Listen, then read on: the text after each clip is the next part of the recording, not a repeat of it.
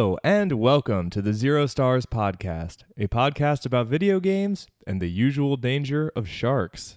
My name is Bob. And my name is Matt. And we're going to talk about video games. But before we do that, we are going to talk about the usual danger of sharks. What is the usual danger of sharks? It's very high. So I learned recently about a book by Jacques Cousteau, or about Jacques Cousteau. I actually have no idea if he wrote this. That's Bill Murray, right? Yep. It's as played by Bill Murray. Yeah. But Jacques Cousteau, noted sea explorer, Jacques Cousteau, and just a consummate Frenchman, really. Anyways, so he has this book called The Whale.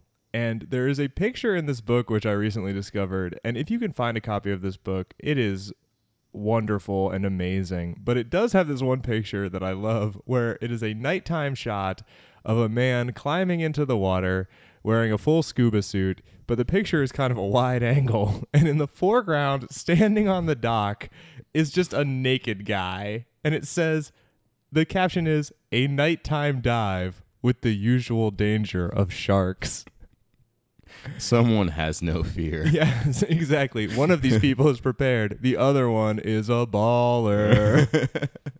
And so I just want us to approach every day like the naked man who is about to go on a nighttime dive. So I know that you encountered this book accidentally, right? I did, yeah. I will be purchasing a copy. I know of this you will book. be purchasing a copy of this book. My question for you is, what if you find out that this book is like running for $100 used? Do you still make this purchase? No. That would be a bummer. That would make me sad. Maybe we can get a poster. I actually want a poster Just of a that one different page. image from this book. The one of Shamu? No, it's Jacques Cousteau like looking up into a flurry of seagulls. Pretty awesome. Yeah. Anyway, all right. I think they're called a flock of seagulls. But yeah, I think they are. And well, that was very weird, poetic, though. A flurry. Yeah. Well, they fly, but the truth is that they call it running away. Which is So a strange thing. So far away. Anyway, we're going to run away from that terrible joke and talk about mail that we've received from our readers, our flock of readers. Reader mail. Yeah. Welcome, flock of readers. We have two pieces of mail that we're going to tackle today on this very special episode. Very special episode. We are going to devote today's episode to a single video game, The Legend of Zelda, The Breath of the Wild. But not before we talk about reader mail. Yep. All right, so I'm going to read a piece of reader mail that is actually kind of very much aimed towards Bob because it's referencing one of Bob's favorite things from the previous week. Do you want to recap that quickly, Bob? You had mentioned talking about the September issue. Oh, yeah. The So film. 2 weeks ago, I guess, by the time you guys are going to hear this, my favorite thing was a documentary called The September Issue, which is about the September issue of Vogue and how that gets made every year. And we received some mail letting me know what's up, because it sounds like, Matt, as a recipient, accidentally, of Teen Vogue, you are on the cutting edge. Oh, I knew that. Okay, so tell us what we got in this email. Okay, so this is from Autumn, and Autumn wrote, and I'm just going to paraphrase slightly at the beginning here. I was going to write a long thing about Vogue, but I couldn't figure out how to say it without sounding like a jackass. Story of my life.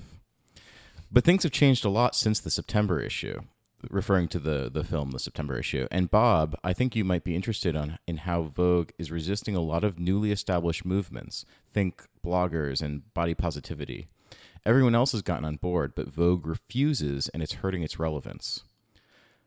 But didn't you hear? Teen Vogue is the woke one.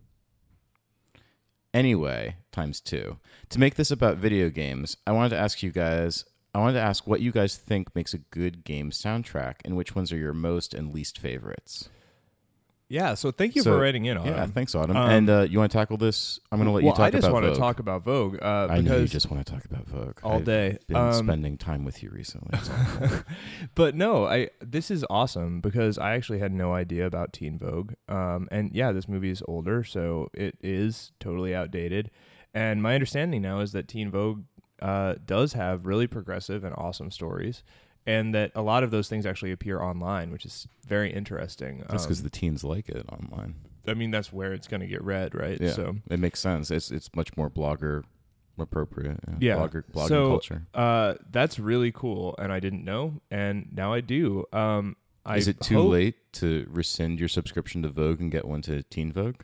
I don't think so. I'm not subscribed to any of them. Oh.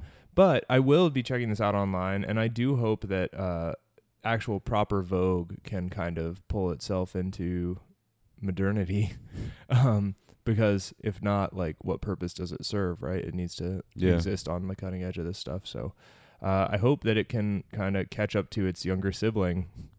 Yeah. As we all often do, I feel like. My sister's really cool, and she's younger than me. She's very progressive. Yeah, she's awesome. All right. So, yeah, I will look into that, and that's fantastic, and thank you for educating me, because this is a whole area that I really know nothing about. Regarding video game soundtracks... what do you think? Let's just start with some of our favorites, and I guess our least favorites. I actually can't really think of any least favorites. Yeah, so what I was thinking about this, honestly, I don't think particularly deeply about video game soundtracks. Like, I think that the Super Meat Boy original soundtrack is an amazing soundtrack for a video game, and then they re-released it on the PlayStation 4. Any modern version of that game that you get has this new soundtrack that I think is a bucket of crap compared to the original one, which is a big bummer. But I think a lot of games have good soundtracks. I think that I really don't necessarily single out games for, like, that's the best soundtrack. Where I single games out is when they have soundtracks that are really incongruous with what the game is. Would you actually highlight Zelda Breath of the Wild as an example of... I think that's a very good soundtrack. Yeah, no, it's an excellent soundtrack, but it blends seamlessly with the world. It doesn't feel as though... And that's why I think there are two schools of soundtrack creation. I think that there's the one where it's meant to just assist. Essentially, it is there as an environmental sort of like tone setter, and then there's soundtracks that are much closer to like traditional film scores. Yeah, I mean, it operates a lot like UI, I guess, to a degree. Is that if it's working well, then maybe you don't notice it. I think that in many cases that's what you want, right? You want it to be something that simply elevates the situation. And where it's bad is when it distracts from the situation. And I think that it can go two ways. So I would say that, like, on the same, to take a recent game soundtrack that I think is really phenomenal, is Persona 5. Okay. I think that Persona 5's music and its UI tends to, in many ways, transcend the rest of the game because they are both so flashy and so well done. And I think that maybe it's just that by virtue of that, it's setting a tone. But I do like a good video game soundtrack. I love the... I mean, first of all, I love like all the Uematsu. I'm definitely pronouncing that name wrong. But the Final Fantasy soundtracks, the old ones. I mean, my favorite of all time might be Chrono Cross, which is just like great a phenomenal, music. Really good music. like a Mediterranean Celtic blend of like fantastic music. So I think that like similar to film scores, like you have the iconic kind of like scores, and then you have ones that are pretty good. Yeah, you have ones that are pretty good. I mean, I have seen, speaking of my sister, one time she got me tickets to go see Zelda music performed by an orchestra. So I like a lot of the Zelda music. I don't know that there's a single Zelda game that I would say like every one on this is a banger.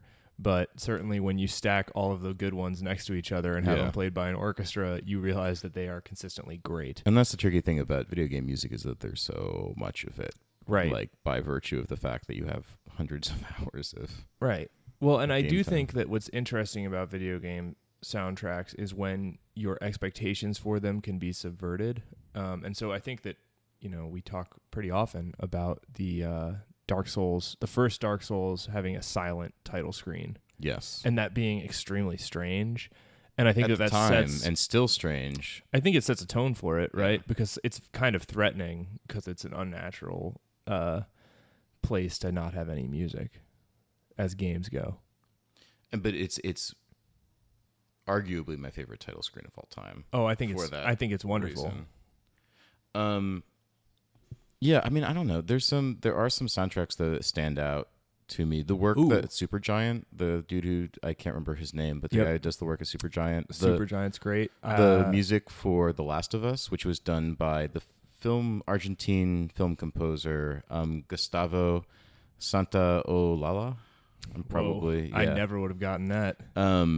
He did the music for Brokeback Mountain, which is also it's really? very. He does a lot of just like very spare sort of guitar. Oh, that's great. Yeah, stuff. And I think the music in The Last of Us is really excellent because every so often you just hear like the brush of the guitar, and you're like, okay, a music track is about to start. That's cool. And then it comes in. I really like the music for Hotline Miami. That's the soundtrack. Oh, I forgot about that. I listen to Hotline Miami soundtrack pretty often. Just have it on. The issue with that, I guess, is that it is tracks that existed outside of Hotline Miami. I don't think that anything on that. Maybe that's some of the it. Scorsese of like. Not the vast majority of it existed prior to Hotline Miami, and it's really just a sick mixtape. But if you have never just listened to that soundtrack, you should just throw that thing on and get some work done because it's really fun. Let's just say I also really love some old like MIDI file, like Final Fantasy music, like that from the opera scene in Final Fantasy VI is like one of the highlights. I love the dumb like kind of like Super NES level like attempt at like a vocal track that they use, and I think that it's sort of an interesting abstraction of actual like sung vocals that they try to create. That's probably grating on anybody else's ears, but if you grew up with that sort of stuff, it's a really neat style.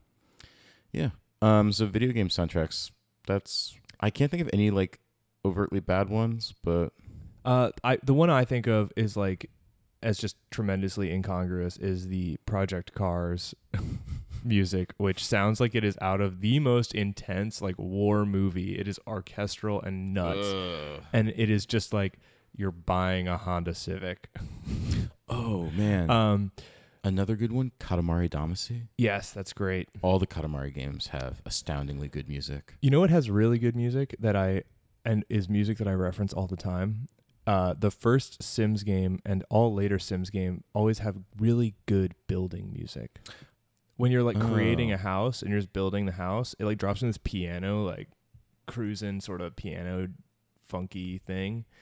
And I always think of that. And there's a lot of music out in the world that I find resembles that, but does not ascend to its heights.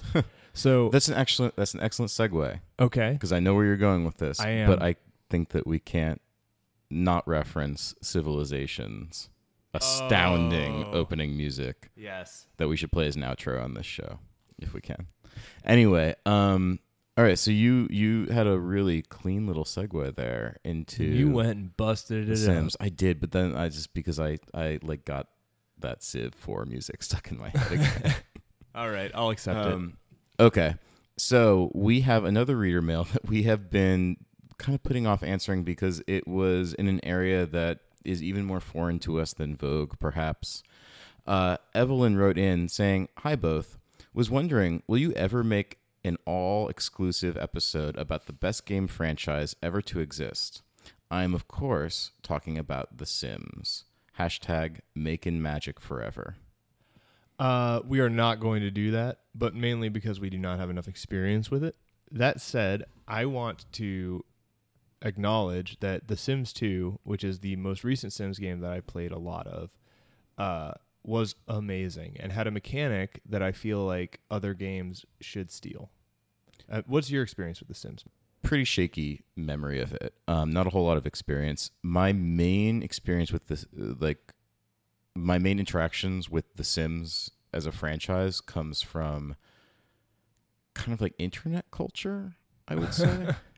And this is sort of the strange thing. Like, I feel like I've read like a lot of Tumblr posts and like even in certain cases 4chan threads where people are just recounting these experiences that they've had within The Sims. They're just like super strange experiences. Of course, on the 4chan threads, that's usually like about like being a beta and like creating a beta version of yourself in The Sims that just like never finds love and that kind of like sort of bullshit internet culture stuff. I don't really hang out on 4chan, so I don't know about that. But I do know that I like The Sims 2.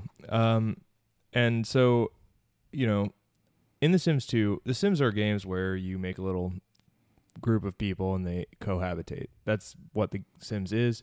Although some people arguably use it almost exclusively as an architectural Yeah. sort of like a design. Because you can interior- build houses. Yeah, interior design game. Right. And so I think that the first game really lent itself to that because the actual interpersonal parts of it were really kind of weak, and like what you were actually doing with a sim was not very well defined. And what they did in the second game, and which I love, is that they made it so that every single day your character has goals. And these are represented by 3 slot machine wheels. And so every character in your house wakes up and this slot machine triggers and they are given 3 goals.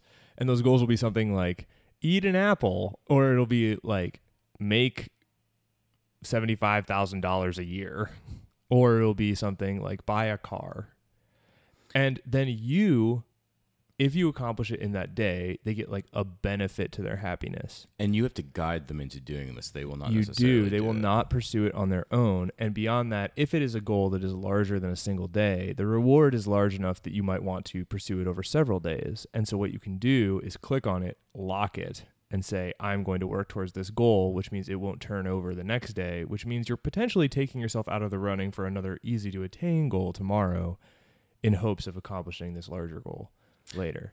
And I think that is an amazing mechanic because there are so many games that work on day-night cycles, and the idea of having something that's like, today you should try to do this is really interesting to me. So that is interesting, and I do like that, and I think that like that would be interesting to see how that plays out in games like Harvest Moon or Stardew Valley. Exactly. I think those like are that. perfect examples Games of that where that could work. So I have a quick question. This might be a stupid question, but in The Sims, I guess I always think of it very much as being like a set it and leave it sort of game, but it's clearly not. Can you take direct physical control over individual Sims' bodies, essentially? Essentially. I mean, you can't like move them around with like a joystick or anything like that. Okay, so you can't be like, go to the kitchen. You can do exactly Oh, that. you can But do you that. just tell them to do it, and then they do it. Like you say, you click on a spot and say, you go Okay, here now, and if it's something make something in the microwave, and they will go do it. But are there personality traits where they'll be like, no, I don't want to do that, and so they'll resist doing it? I think that there are personality traits where they might be slow to do it because they are Mm-hmm. already doing another activity, which is dictated by their personality. Because if you let them idle, they will do their own stuff. And you can only control the family that you create. You can't go across the street, find a neighbor, and click on that neighbor and say, like, neighbor, go use the... In my experience, no. Okay. But There's something weird and sort of like, in my opinion, sort of fucked up about the fact that you can like suddenly inhabit. I guess it's not this clean, but the fact that you could like suddenly sort of inhabit a sim that you have otherwise like just willed into being. Well, I mean that's kind of the game. The game is I guess that is you video can games just in watch general, them exist, Yeah. but that if you want them to be efficient and you want them to accomplish their goals, they need some sort of direction. Yeah, that's why I keep ant farms. Yep, exactly. I keep telling them I set them goals, You're and like, now buy a car today. Yeah, I have an ant that's making much more than I am Yeah, online. online from home. Yeah. Oh wow, we should pursue that later. So I know I referenced like earlier that the fact that like my main interaction with The Sims has been through internet culture, and because I every so often will wander afield from the comfortable sort of locations where things are safe on the internet and not like disgusting. But sometimes it also like turns up some really strange and interesting things. And one of the weirdest experiences I've had like with internet culture in general involved The Sims. And I was on Imager. You're familiar with Imager? I am. It's a place for images. Yeah, it's mostly, I think, probably known as like a Reddit image hosting site. It's like the Reddit image hosting site. But Imager actually is its own social community in of itself that has like a very specific kind of identity. I like Imager. I even have an Imager account. And I like going on there. And sometimes I'll set it to like just what's called like the user submitted section. One day I found this post on Imager called Gerald Cheese House, parentheses, version 2.0. This is an Imager album with images of a house that's built in The Sims. Okay. So you're just looking at a house. And there's maybe like 30 images, and it just takes you from room to room in the house.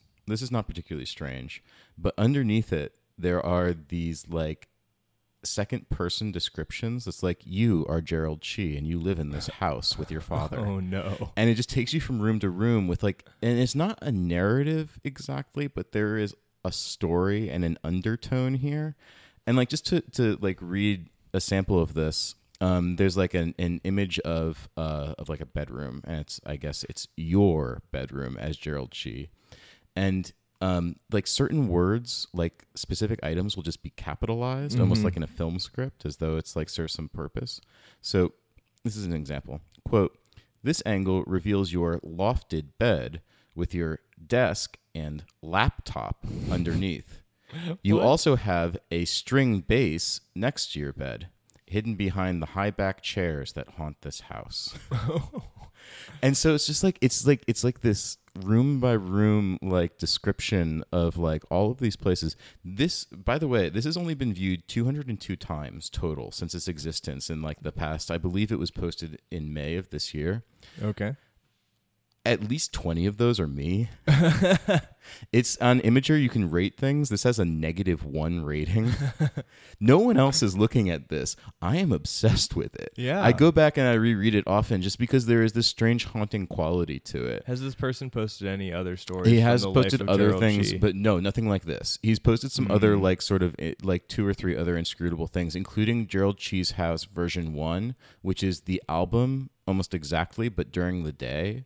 Oh, so great. It's the house at day, and there's no text. Oh, that's so strange. So it's like version 1 is house at day, no text. Version 2 is like this house at night, and just taking you room to room. And it like there's like repeated motifs. Like there's this like it's very like eerie and kind of weird, and man, I love it. And this is like one of those things where I love the fact that The Sims is a thing that allows somebody to make something like that. Yeah, it's very much a storytelling machine, and it is. The story that is told is like lightly guided by the game. Exactly. And I think that like the fact that you can also just use it to create a house, and then you craft some sort of strange like not even narrative. Like I don't know who Gerald Chi is. There's like a line that's like his friends all call him Jerry.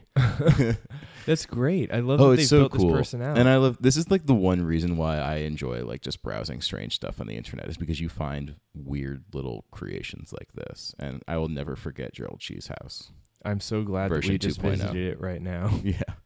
So those are my thoughts on The Sims. Yeah, that's awesome. And yeah, I think The Sims are incredible games, and I hope that they keep making them, and I hope that they keep pursuing those sorts of ways of making it more of an active game, while retaining the parts of it that allow you to make Gerald Chi's house. Yeah, exactly. So Will Wright has our approval to keep on keeping on? I think so. We'll let him do it as long as he doesn't make another Spore. Speaking of games, Matt, there's a game called The Legend of Zelda, The Breath of the Wild. Oh, I thought it was The Breath of the Wild. That would have another E in it. So I always get those two mixed up. It would either be Zelda. Zelda. No. So, okay, The Breath of the Wild is the newest Zelda game. It is on the Switch. It is also on the Wii U in a lesser version. And this game is astonishing, incredible, and wonderful. Do you disagree? I would try and find higher words of praise if I could. Maybe the second coming of Christ. Not to be hyperbolic. Yeah. It's a very good video game. It's an incredible goddamn video game. And I love it very deeply, which is why we are going to now take some time to do a potentially spoiler-ish. I think there's probably going to be like enough. This is, as we've commented before, this game sort of redefines the concept of spoiler.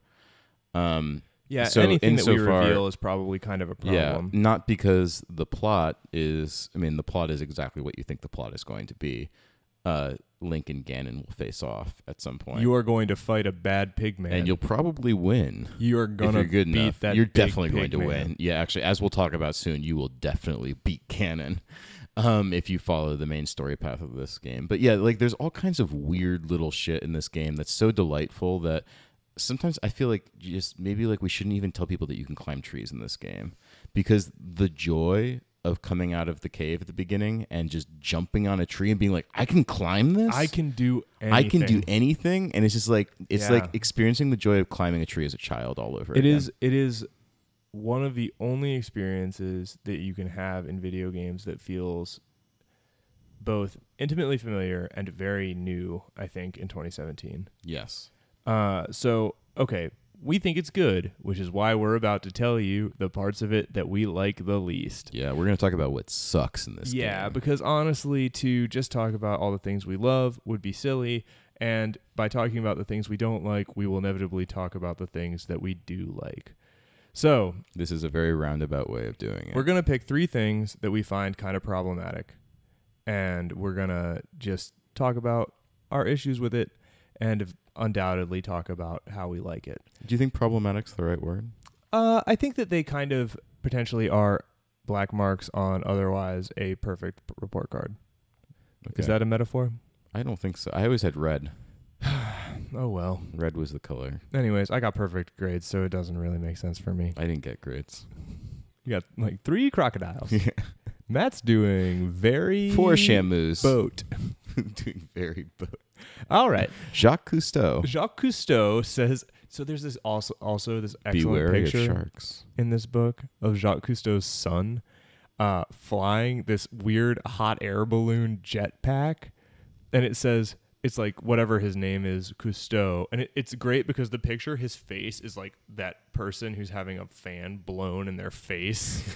But he's like piloting this jetpack, like gripping the grips of this thing. Is this like a Mario Sunshine kind of jetpack? Or? It's attached to a hot air balloon, but it says like whatever his name is, Cousteau, flying his hot air balloon, of which he is the only pilot, the only qualified pilot.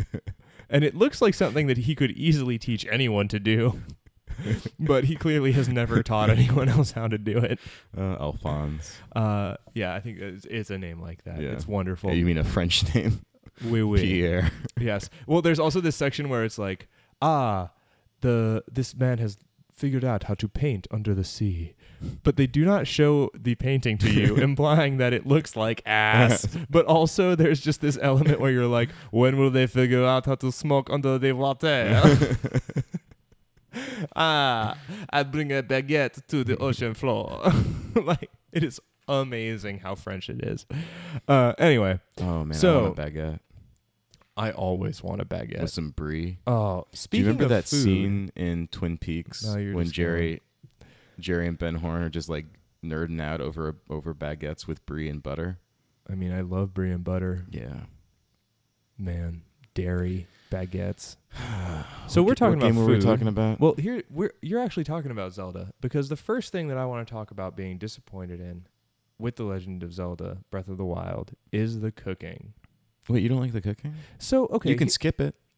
If you press that one button. You can kind of skip it. But here's the deal. Yeah, no, you can't really skip it. In this game, unlike other Zelda games where you recovered health, you'd be injured by an enemy or something like that. You recover heart by finding hearts in the environment, which just healed your character. Very realistic. Yeah, I mean, that's actually how it works. This has a very, I would say, abstract system. Yeah. Because I know there have been times like I'll be like dicing an onion and I'll like cut myself with a knife, and I just immediately go through my house, pick up every pot I can find, smash it, looking for a human heart I can then ingest. I just keep a jar of them. Oh, that's smarter. Yeah. Well, it took a lot of work up front. Better than eating a fairy, though. Yes. Well, they're harder to catch. They fly away. And crunchy. So, okay, this game, unlike that, you find ingredients in the environment. These resemble real-world ingredients, right? So you'll pick plants and find mushrooms and all that sort of stuff. Or maybe you'll be cutting grass, or you'll cut some rice, some long grain rice. And then you'll take all that, put it in a pot, and it will turn into something that restores your character's health. Yeah, and there are recipes that you can access, so you can make everything from banana bread. Omelets to not smoked meats, but roasted meats. If you salt the meats, they give you more health. Yeah. There's a lot of different combinations of the food that can improve the effectiveness of its healing. And it's often a joy to discover new foods. It is, and so this is kind of where I come down on it. Yes, it is aesthetically interesting that you can make all these different things. But the fact of the matter is, most of the combinations I found make the same things. And when I'm making those same things, I know what ingredients work for them. And so it's just like, I found that radishes were very effective. So I would just make things with radishes.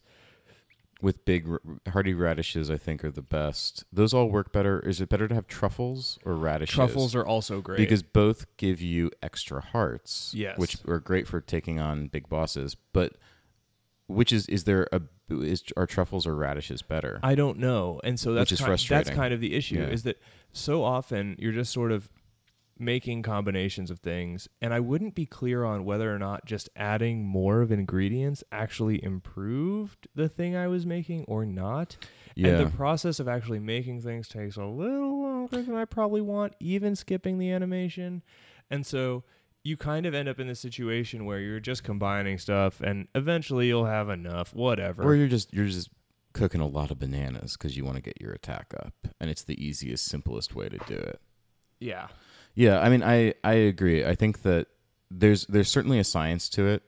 It's not random. You could be good at it, but the fact that we have played a cumulative probably like 150 to 200 hours of this game, and neither of us know that science or are particularly invested in learning it, says something. Yeah, it's the sort of thing that is remarkably deep, but to no end, and that depth doesn't benefit the game necessarily. Parts of it kind of do, and when you first start playing it, I think it feels just like you've cooked like 3 things, and so you're just, the world is open to me. What else is out there? And you need it. Yeah, early in the game, so you need it. Yeah, you need that food. It makes a huge difference. But then as you progress, it becomes, you just start making whatever you have, and like honestly throwing anything in your inventory together in a great enough quantity just kind of gives you enough hearts. And so then it sort of stops being this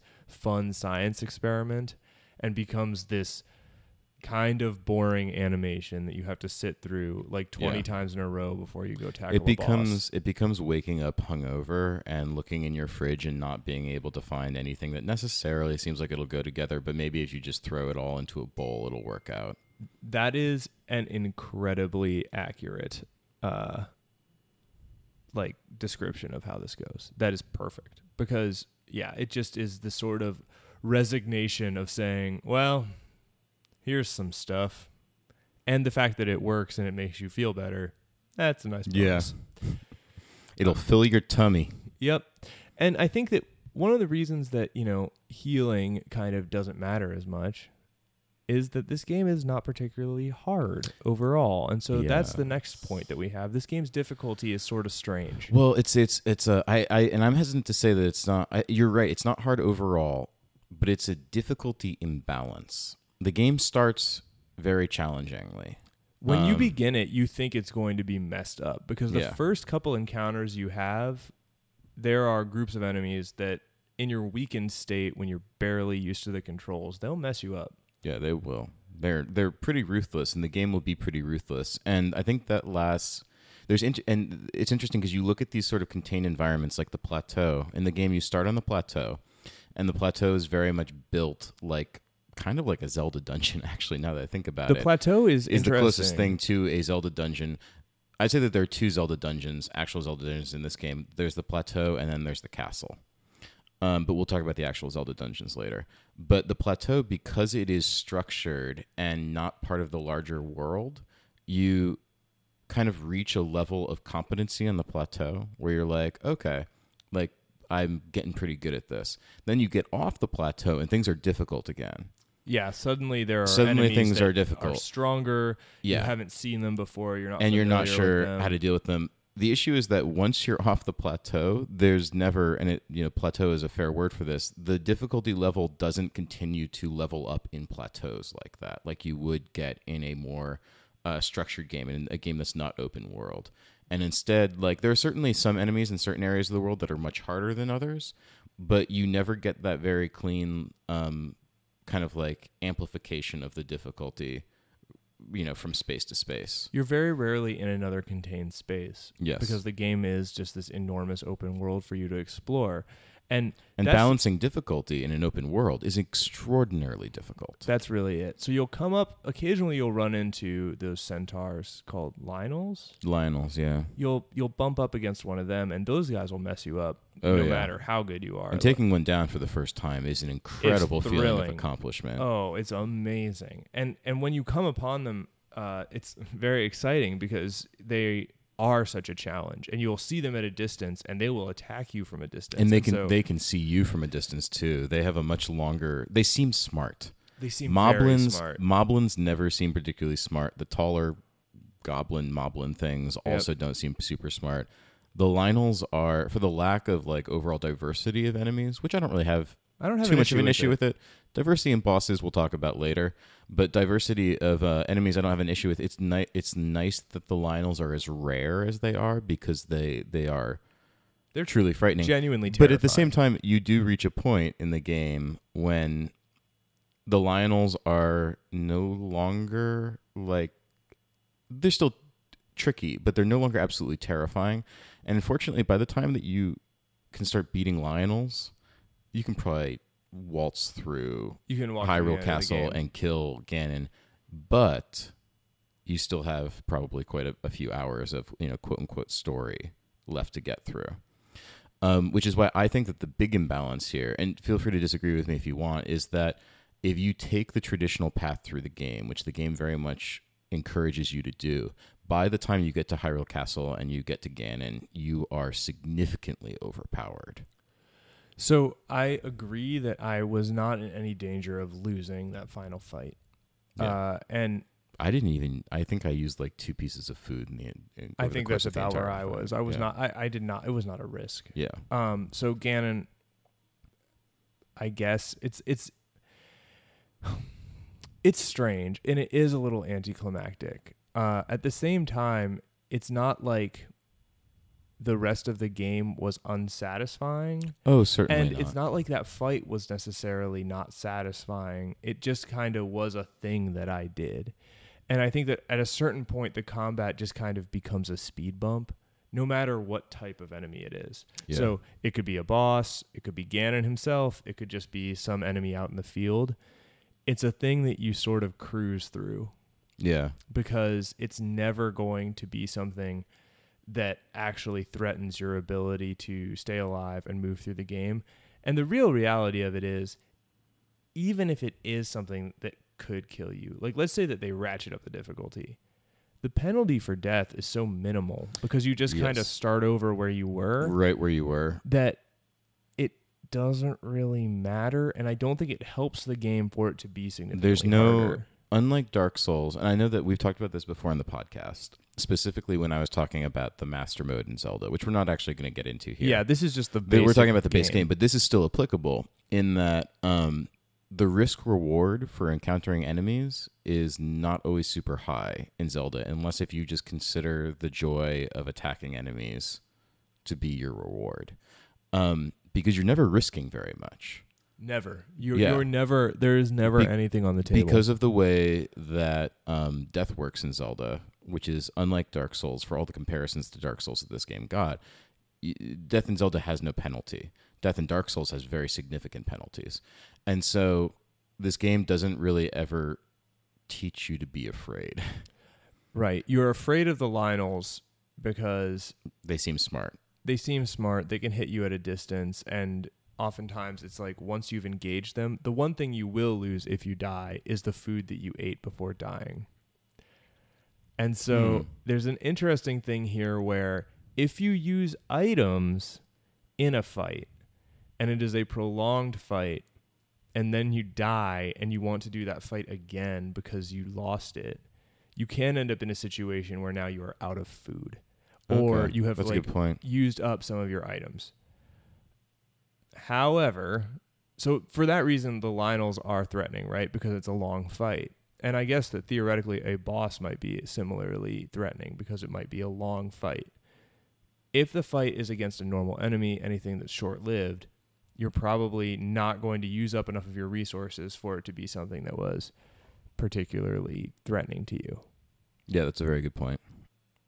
And I mean, I guess it brings us back to the fact that then if you the difficulty, what is the risk? The risk is that you have to go make more food that you don't really understand the purpose of. And that making the food kind of sucks. It kind of sucks. It's just a time waster. So again, like the risk reward here, the risk is more like a just like you have to go do the not fun thing. You have to do the less fun parts of the game. Yeah, and that's not fair because there are times when making food can be a blast. So yeah, you're right. It's less fun. I wouldn't say it's not fun. It is less fun. But the most fun part of the game is the part where you say, that area looks cool. You walk over a hill and there's a Lionel down in the valley. Yes. And you kind of have that moment of like, and you see it you. It sees you. And you just kind of don't know whether or not you can take it. Yeah. That is the moment that you want. And that's the really fun part of it. And once you've identified that, anything that comes between you and fighting that Lionel, kind of a bummer. So the way that difficulty works in the game is sort of a hindrance at that point. Man, now I just want to be playing Zelda.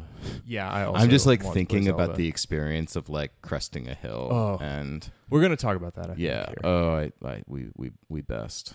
Anyway, should we move on to? Yeah. Okay. So, third and final negative out of that we grabbed about out this of here. Piece of shit of a game. Oh God, it's trash that I can't stop playing. The Divine Beasts, which are the most analogous things that this game has to traditional Zelda dungeons. There are 4 of them. They are large-scale puzzles, and they all feature a boss at the end. And they're the only part of the game that I guess that there's some minor dungeon-y things that have sort of bosses at the end as well. But I would say these that are the real dungeons. Hyrule Castle, like I said before, the plateau is sort of a dungeon in its the fact that it is constructed to teach you things. The thing with that clan of assassins. That's like very dungeony. And Hyrule Castle at the very end is very dungeon oriented. It's very traditional dungeon, including having some big chests that you're like, oh yes, I got this special item that's going to be handy. But yeah, whereas the Divine Beasts, although they are structurally placed in the game as though they were the Zelda dungeons, are much more like a handful of shrines that are just sort of like stitched together. And the shrines in this game are single puzzles from they're the equivalent of a single puzzle from a more traditional Zelda dungeon. Although I would say often a much better puzzle than a lot of the original Zelda dungeon puzzles. I can go either way on that. But I mean, I think that most of the shrines are phenomenally fun. Oh, I love all the shrines. Yeah. And I actually like a lot of the puzzles in the Divine Beasts. Oh, I do too. Yes. I think that they're really neat. My issue with the Divine Beasts comes down to the fact that they all look exactly the same inside. Yes. So the puzzles themselves, very fun, but they're all just these kind of drab brown interiors. This is sort of the opposite of the cooking issue, where aesthetically it's very satisfying to cook things. Yeah. But it is not necessarily from a game systems perspective, not super fun. Whereas the Divine Beasts are pretty fun from a game systems perspective. Yeah, I enjoy playing them. But aesthetically, all the Divine Beasts look the same inside. And then when you get to the bosses, which they're all just variations on Ganon. And they prepare you for different forms of Ganon that you will encounter in the final Ganon confrontation. Which is really smart design. But it's one of those things that seems like really smart design on paper. But I just wish that some of those attacks had just been worked into other enemies that were out in the environment that you encountered more often, and that these bosses were more of one-offs. Because traditional Zelda, the boss enemies, they require something that's very specific to them at that time. Yeah, they're able to do that because traditional Zelda dungeons are based around a single weapon. So the assumption going in is, oh, you have that weapon. We can use that weapon to have you fight this enemy. We can build this enemy around that weapon. Whereas here, you can walk into any dungeon at any time. So they can't do that. Yeah, there can't be any kind of gating. And I think that maybe they could have made it in a way that there was gating.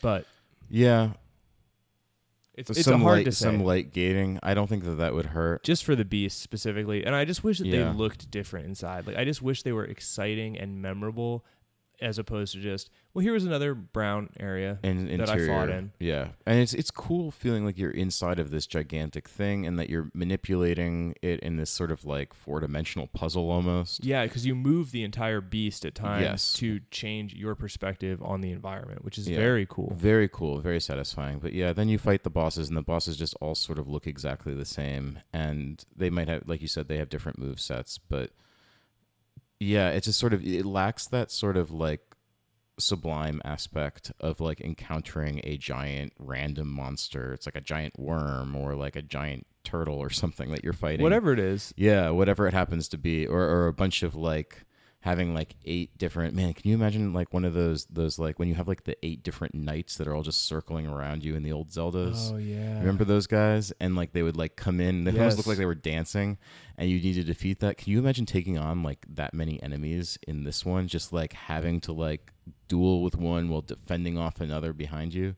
There's so many Something- other possibilities. And More it feels imagination. it just feels like the divine beasts are in a game so full of imagination Yeah. that there's a real lack of imagination when it comes to them. Yeah. That said, my biggest problem with this game is that other games are not like it.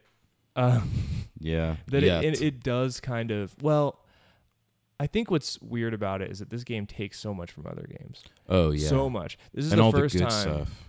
that I've played a Nintendo game, and it really feels like people at Nintendo are playing other people's games. Yeah. But Also, it's the first time I've ever been like, man, I'm glad somebody played that Ubisoft game. yeah, Yeah. because it really feels like they played Far Cry, they played Assassin's Creed, they played these other open world games that exist out there. They played Skyrim. Yeah. And at the same time, what really separates this, as much as all of the interesting interlocking systems, is that it just is totally bug-free. Oh, it's so nice. Yeah. It's just, it works. I've never had it crash on There's me. never a part of I've it never that had just an issue feels with kind of busted. Yeah. And that is the part that I think really sets it apart, and that is also the part that I think is basically impossible for somebody else to copy. Because yeah. other game companies have proven themselves incapable Incapable. of making things this airtight. This is a game that takes from a lot of other games and improves on all of them by only taking the good parts and making sure that all those parts work. Yeah. And that's the part of it that will never be copied, or at least that most game companies have proven themselves unable to copy, just historically. Yeah. Oh, certainly. Uh, I mean, it's sort of incredible that usually when we get a game like this, we always have to say, like, I know it's really buggy, but that's like the price you pay for having this sort of a sandbox to play in. right. And it's just astounding that finally, and this might never happen again. I mean, For I all think we it know. will I think Nintendo can always do it. I think that what Yeah. Nintendo has proven is that when Nintendo puts out a Zelda game, some of them are better than others, but they are never buggy and they are never objectively bad. Yeah, I guess. Name the bad one. I just really don't like Twilight Princess. So the problem is that you never.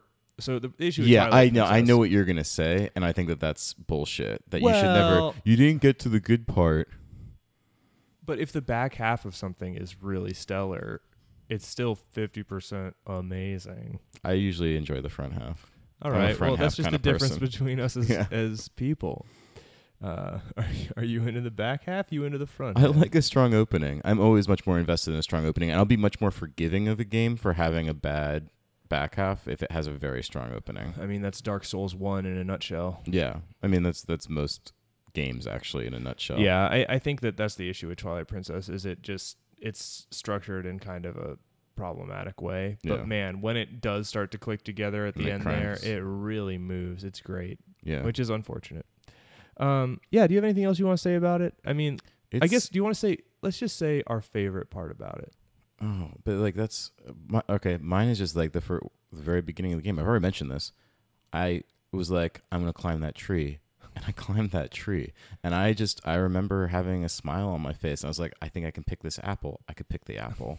Yeah. You know, part of this was by virtue of going into it relatively innocently, was like, you know, not having read a whole lot about it, not having watched very many videos, and I knew that like anything was supposedly possible in this game, that like if you just see stuff, like you can, if you see it, you can go there. Right. I don't think that it it wasn't until like I was actually physically climbing that tree, and it brought me such joy, like such childlike glee. And I thought it was fantastic. I still think it's fantastic. I want to go play it some more. I'm actually going on a trip soon, so I'm kind of like, I was like, should I bring the Switch? And like over the course of this conversation, I was like, yeah, I'm bringing the Switch. It's amazing to play it in transit because whatever ride you're on just evaporates. Yeah. You suddenly are just now desperate to stay on this airplane because Zelda is happening. Yeah, I'm trying to write a thing about this game, and I'm having difficulty because I have so many positive feelings about it that expressing things concretely and in a like linear way is very difficult. But the thing I keep coming back to is if you think about like what is Zelda, right? Zelda is, if we think about it from the very beginning, the first screen of the first Zelda is that you're standing there and there are 3 paths in front of you and a cave, right? And you don't know where any of them go. Right? You have no idea. And if you stay there forever, you will live forever. Nothing will change. But then you just pick a direction and you go because you're like, I wonder what's over there. Yeah. And the whole game, Zelda, in summation, is the phrase, I wonder what's over there. And the discovery that there's always something over there. There's an enemy. There's an interesting like area that you see but can't get to. There's always something there. And what's cool about this game is that it is not like that first Zelda where your view is very constrained. In this game, you can see forever. Yeah. And in every single direction, it is worth asking, I wonder what is over there. And you are always rewarded for going to investigate. Whether or not it's like, I wonder what's in that tree, or I wonder what's at the bottom of this lake. There will be something there for you to find. Yeah, I like what you said about the fact that like in the original Zelda, you can stay on that screen forever and then you will live forever, but you will also never have an adventure. Yeah. And if like one of the conceits of Zelda is that like nothing ventured, nothing gained, like it's the joy of adventure, then like boy does this game deliver on that promise. Of the joy of adventure and the joy of adventuring. It feels like you are a kid again. Just like it makes real Miyamoto's intent of like wanting to make a game that is like playing in your backyard and discovering like a cave in the woods that you didn't know was there. Yeah, because it's always rewarding to try and find the answer to what's over there.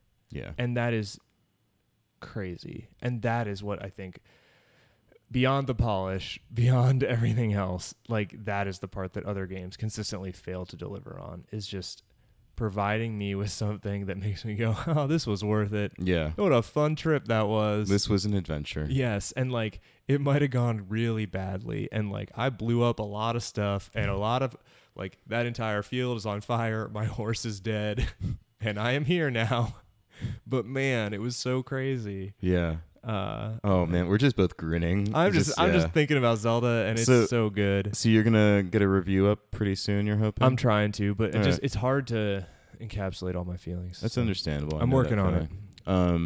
I have a sort of review of a section of Zelda that I think stands in for the whole of Very Zelda. good, yeah. That's up on the site currently. You can check that out. And keep an eye out for Bob's upcoming review. That's on zerostars.co. CO. We'll catch you next week. Yeah, have a good week.